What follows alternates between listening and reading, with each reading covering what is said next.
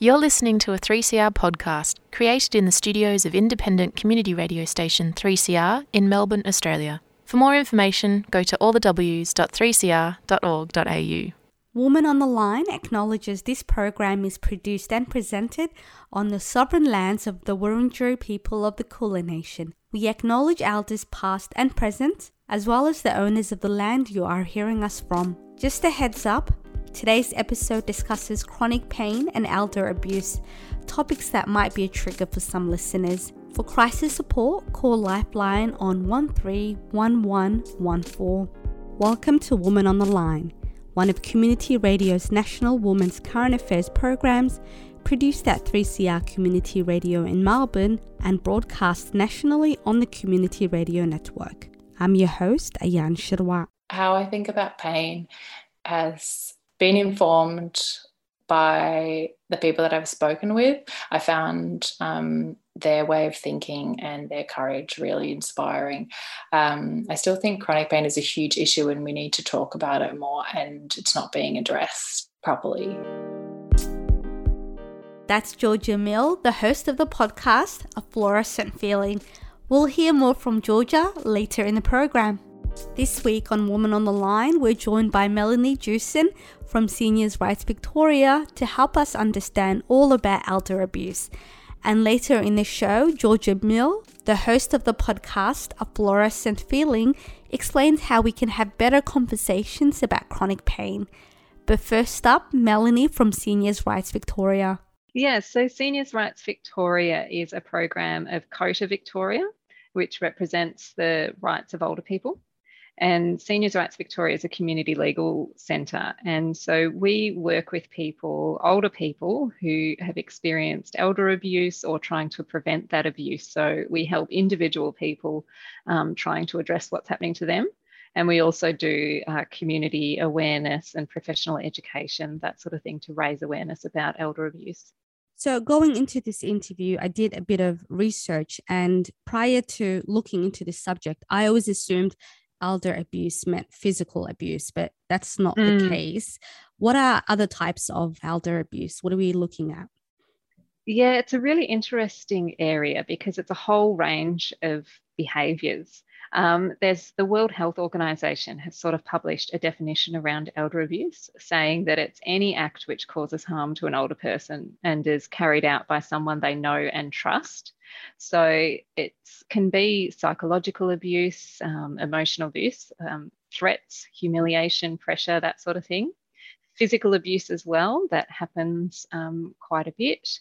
Social abuse, which is often things like isolating a person, cutting off their connection to their friends, or not letting community services come in and assist the person, that sort of thing.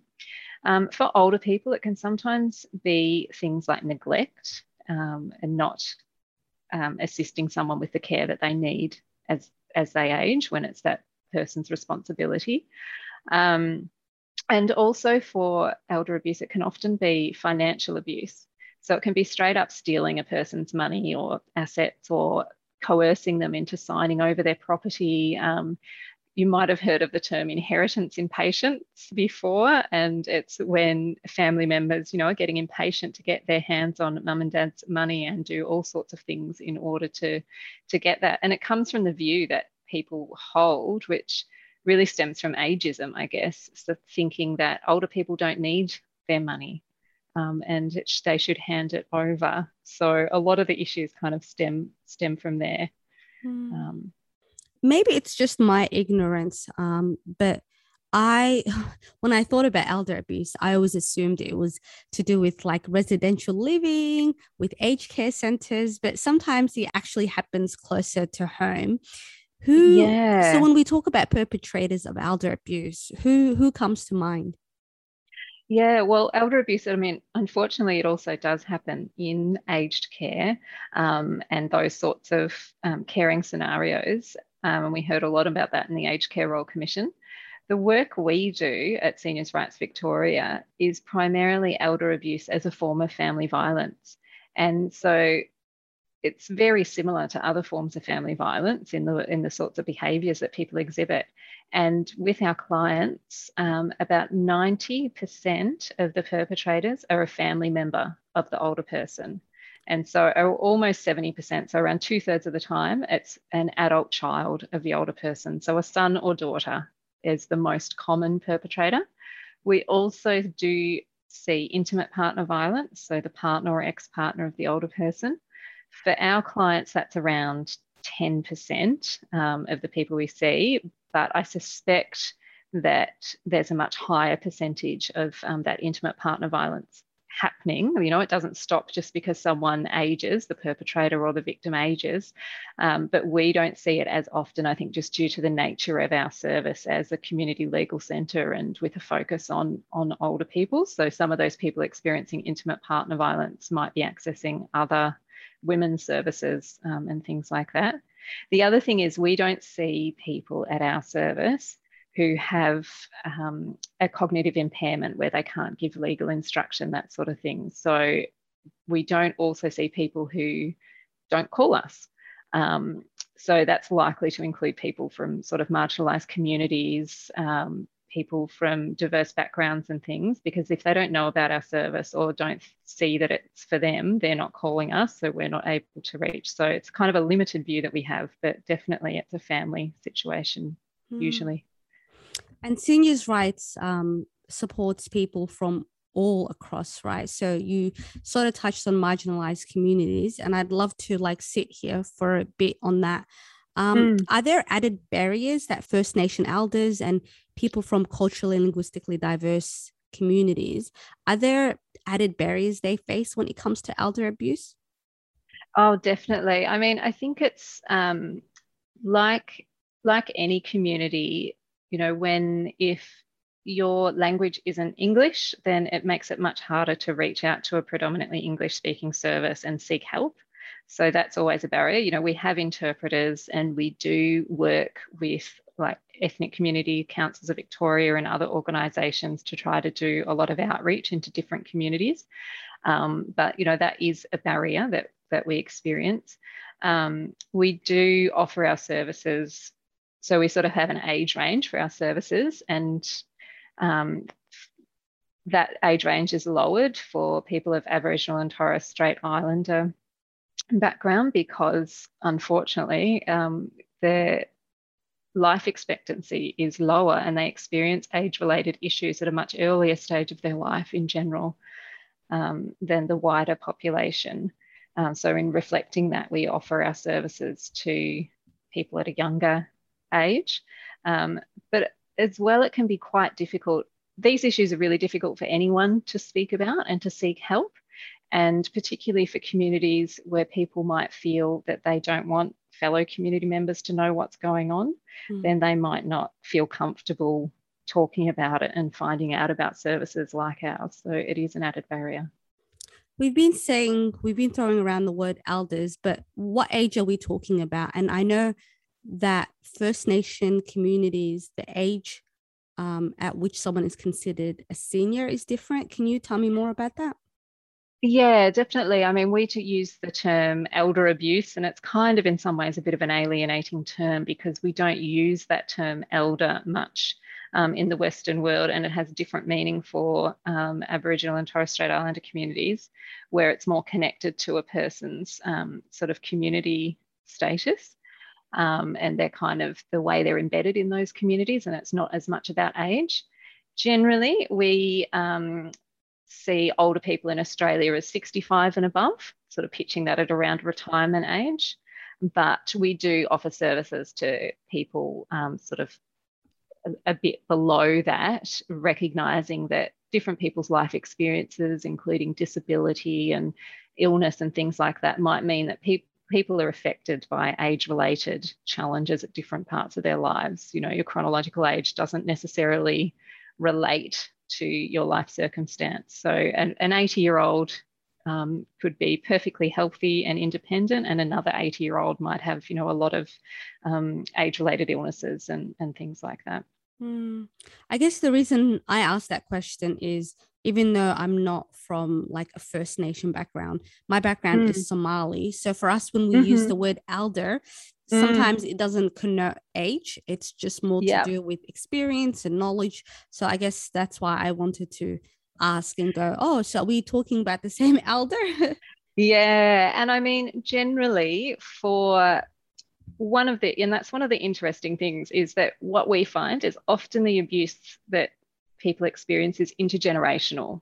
So it's not about the age of the person so much, or the perpetrator, but it's that they come from those different generations. So it's often parent and child, but sometimes it's grandparent, grandchild, niece, nephew, those sorts of things. So it's more about the difference in age than necessarily the advanced age of the older person. That's good to know. Thanks for highlighting that point. So not everyone who is experiencing elder abuse will speak out, unfortunately. Some people end up suffering in silence. Obviously, this doesn't mean that they don't need help or want it, but are there signs that we in the community can look out for? Like, how are we able to spot the signs?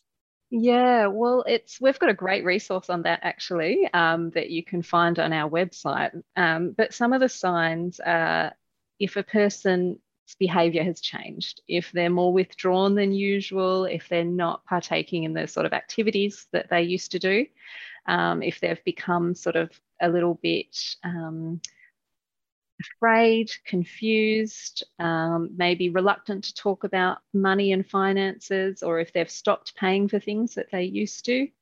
For some people with a cognitive impairment, if they're starting to not be able to look after themselves, and the person who's expected to look after them, a family member, it seems that the person's, disheveled, neglected, perhaps not being fed well, those sorts of things, they can all be signs. But really, the most important thing is to talk to the older person about it. Maybe ask them, are they feeling safe? Are they feeling respected?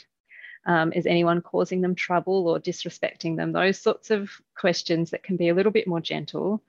And listen to what the older person says and what they want to do. Because one of the really complicated things about it is that when it is a child of the older person who is causing the abuse, there's often other factors involved, and the older person doesn't necessarily want that child to get into trouble. So they might want the abuse to stop, but they also might be concerned about, well, what happens to my son if I kick him out of the house? Or what happens to my daughter if I say she can't come around anymore, or she keeps asking for money, those sorts of things. So it's really important to sort of talk to the older person and see what they want to do about the situation, rather than just impose what we perhaps might think is the right way to go about it. That totally makes sense, because at the end of the day, as you mentioned, they want the behavior to stop, but they still want to maintain those relationships and those connections, because those things are obviously important to them. So I guess it's important to make that distinction. So I do appreciate that. All right. So Victoria is in its 6th lockdown. I can't believe I'm actually saying that. Obviously, everyone is doing it tough. But how has COVID-19 compounded the issue of elder abuse? Yeah, it's been quite interesting. At the start of the pandemic, we were very concerned and keep being concerned about the fact that a lot of people have returned home to live with their parents. So people who are experiencing, unemployment, or haven't been able to go overseas, or have returned from overseas, that sort of thing, have often returned to live with their parents. Our main concern with that is that it might be okay for the short term, but then in the long term, problems might arise if family conflict kind of gets quite out of control, and there's lots of stresses that people have. We actually did an analysis of our calls over the last year compared to the previous year, and we found that we had fewer calls, particularly during those lockdown periods, from older people. So we're assuming that often in those situations that the perpetrator was perhaps living at home with the older person couldn't get away to make the sort of phone call to us that they usually would, to sort of seek advice, talk about a situation that they're in. Because as soon as the lockdowns finished, we did see calls jump right back up again. to higher levels. So it sort of indicated that people did stop calling a bit during the lockdowns, which is a worry because police, ambulance, emergency departments, they all recorded an increase in older people who had experienced family violence. So we know it wasn't that the abuse stopped. We just know that people weren't reaching out to services like ours at the time. We did see some, particularly around people from non-English speaking backgrounds, we had fewer calls. So that was quite concerning because, as I mentioned, we already feel that we perhaps aren't serving those communities well enough and that they're less engaged with our service. So the fact they were even less likely to call might have reflected that, you know, they were stuck at home with the perpetrator and not able to be out and about to make contact. So definitely we're concerned about people feeling more isolated, not having their other family members check in on them, that sort of thing. And we did have some situations where we had family members, so adult children, using the stay-at-home rules to kind of prevent the older person from having contact with others, that sort of thing. So sometimes it was being used as a form of abuse. That was Melanie Joosten from Seniors Rights Victoria discussing the effects COVID-19 has had on vulnerable elders. To learn more about elder abuse, go to seniorsrights.org.au. If you or someone you know is experiencing elder abuse, call the Senior Rights Victoria helpline on 1300 368 821. Our second guest this week is Georgia Mill. Georgia is the host of the podcast, A Fluorescent Feeling. I reached out to Georgia to learn more about chronic pain and why it's still a taboo subject. My name is Georgia Mill. I'm a writer and artist, and I've created a short audio series called A Fluorescent Feeling together with Michelle Macklem and Beth Atkinson Quinton.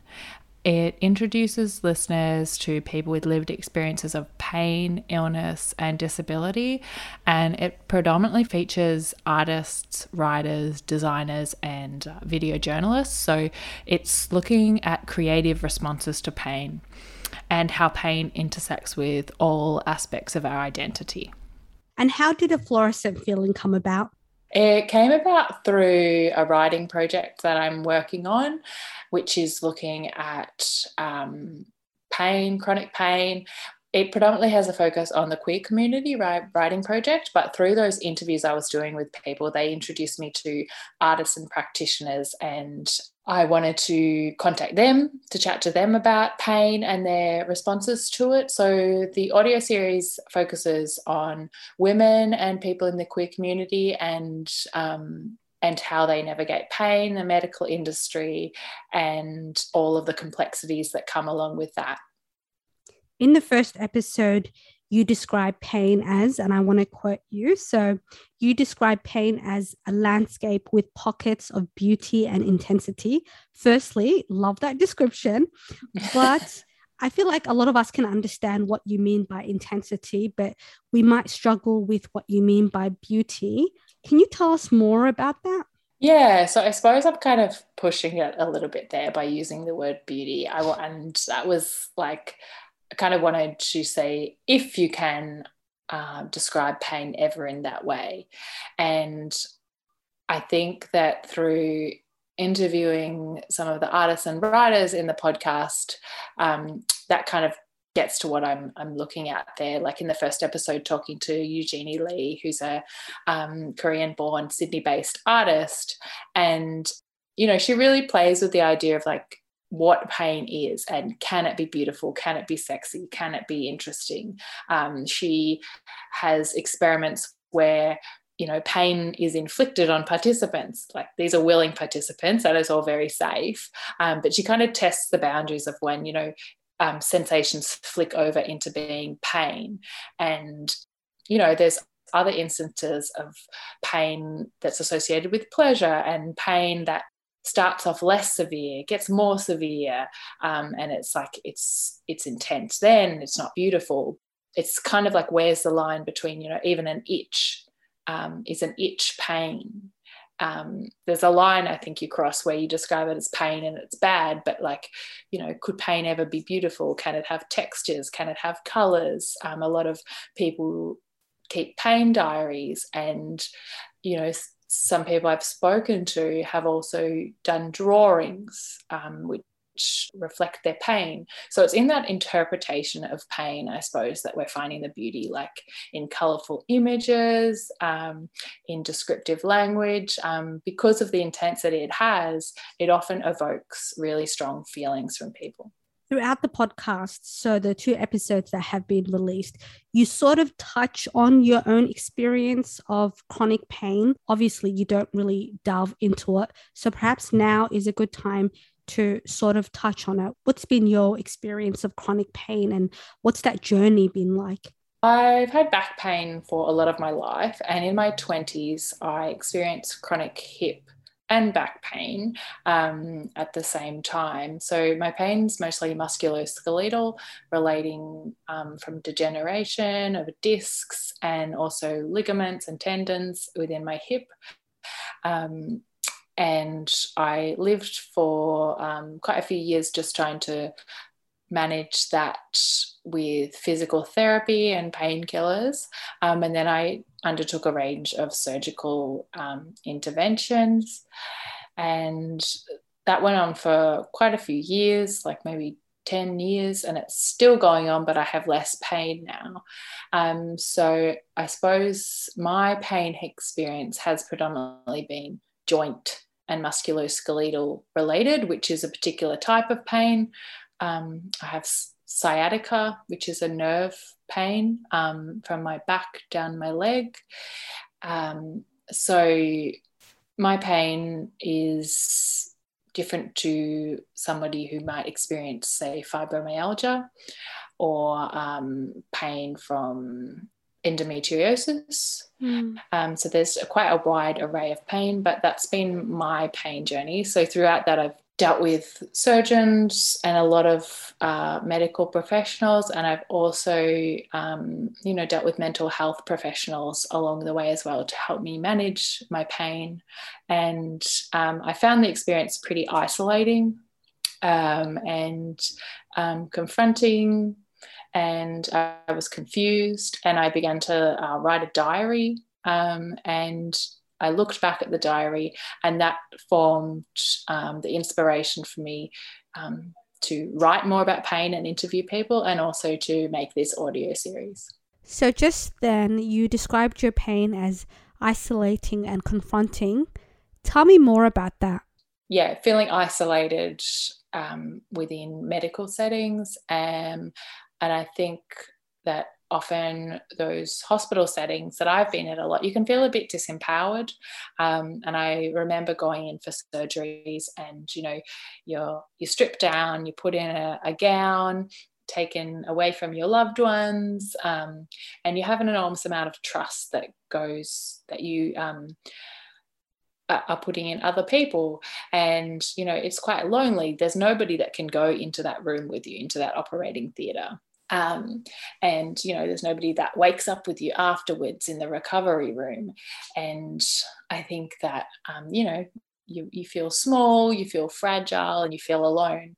And I think that we need to kind of empower people in those situations. And since my first surgical experience, I've had other experiences where I was able to tell the anaesthetist, this is what I need to feel safe. And just having that conversation made the world of difference to me. So you started off feeling isolated to feeling empowered. What do you think helped you get there? Like, where did this change begin? It starts with finding your voice often, and it's really hard to find your voice in those settings, especially when there's obviously a little bit of a power imbalance. Other people have the knowledge, they have the years of training, you trust them, you believe what they're saying. So it takes a lot of practice to stand up for what you really want or what you need, and you don't know how to do that. And there are a lot of barriers that people face, whether they're language barriers, cultural barriers, and just even being a young woman in those spaces often makes you feel quite disempowered, or, like you don't have any kind of control over what's happening. Since starting the podcast to now, you've done a few episodes. Maybe it's too soon to think about whether anything has changed, but are there any reflections that you might have about how you now think about chronic pain? Yeah, I think how I think about pain has been informed by the people that I've spoken with. I found their way of thinking and their courage really inspiring. I still think chronic pain is a huge issue and we need to talk about it more, and it's not being addressed properly. I think that I have more compassion for my body now, whereas often at the start of the process I was quite frustrated with my body through what it couldn't do. But it's been a slow journey, and this is largely down to other people's wisdom in thinking that our bodies are just trying to do the best they can, and they're sending us pain signals because they want us to fix something. They're trying to protect us. And that was Georgia Mill reflecting on her pain journey. Georgia is the host of A Fluorescent Feeling, a podcast about pain and the way it's communicated and received. In each episode, Georgia's guests generously share their experiences of chronic pain and the creative ways they've learned to manage it. A Fluorescent Feeling is available on all listening apps. Today's episode was heavy, so we understand if you need a minute to absorb all you've heard. For crisis support, call Lifeline on 131114. Woman on the Line is a community radio national women's current affairs program. It's produced and presented by a range of broadcasters from 3CR in Melbourne and broadcast across Australia on the Community Radio Network. We greatly appreciate financial support from the Community Broadcasting Foundation. We welcome your comments or thoughts on today's show, so send us an email to womanontheline@gmail.com or phone 3CR on 03 9419 8377. Woman on the Line programs can be downloaded from our website 3cr.org.au/womanontheline. The theme music for Woman on the Line is by Ripley Kavara. We leave you today with Thelma Plume and her gorgeous song, Homecoming Queen. I'm Ian Shirwa, and I hope you can tune in again next time. Awkward body hair and big dairy hair. It was harder, so much harder than it seemed. I am a woman now, I feel beautiful and I love myself, but it was hard to get used to me. I'll be my own homecoming queen, as long as it feels good to me. I'll be the boss of this town. You'll be your own homecoming queen.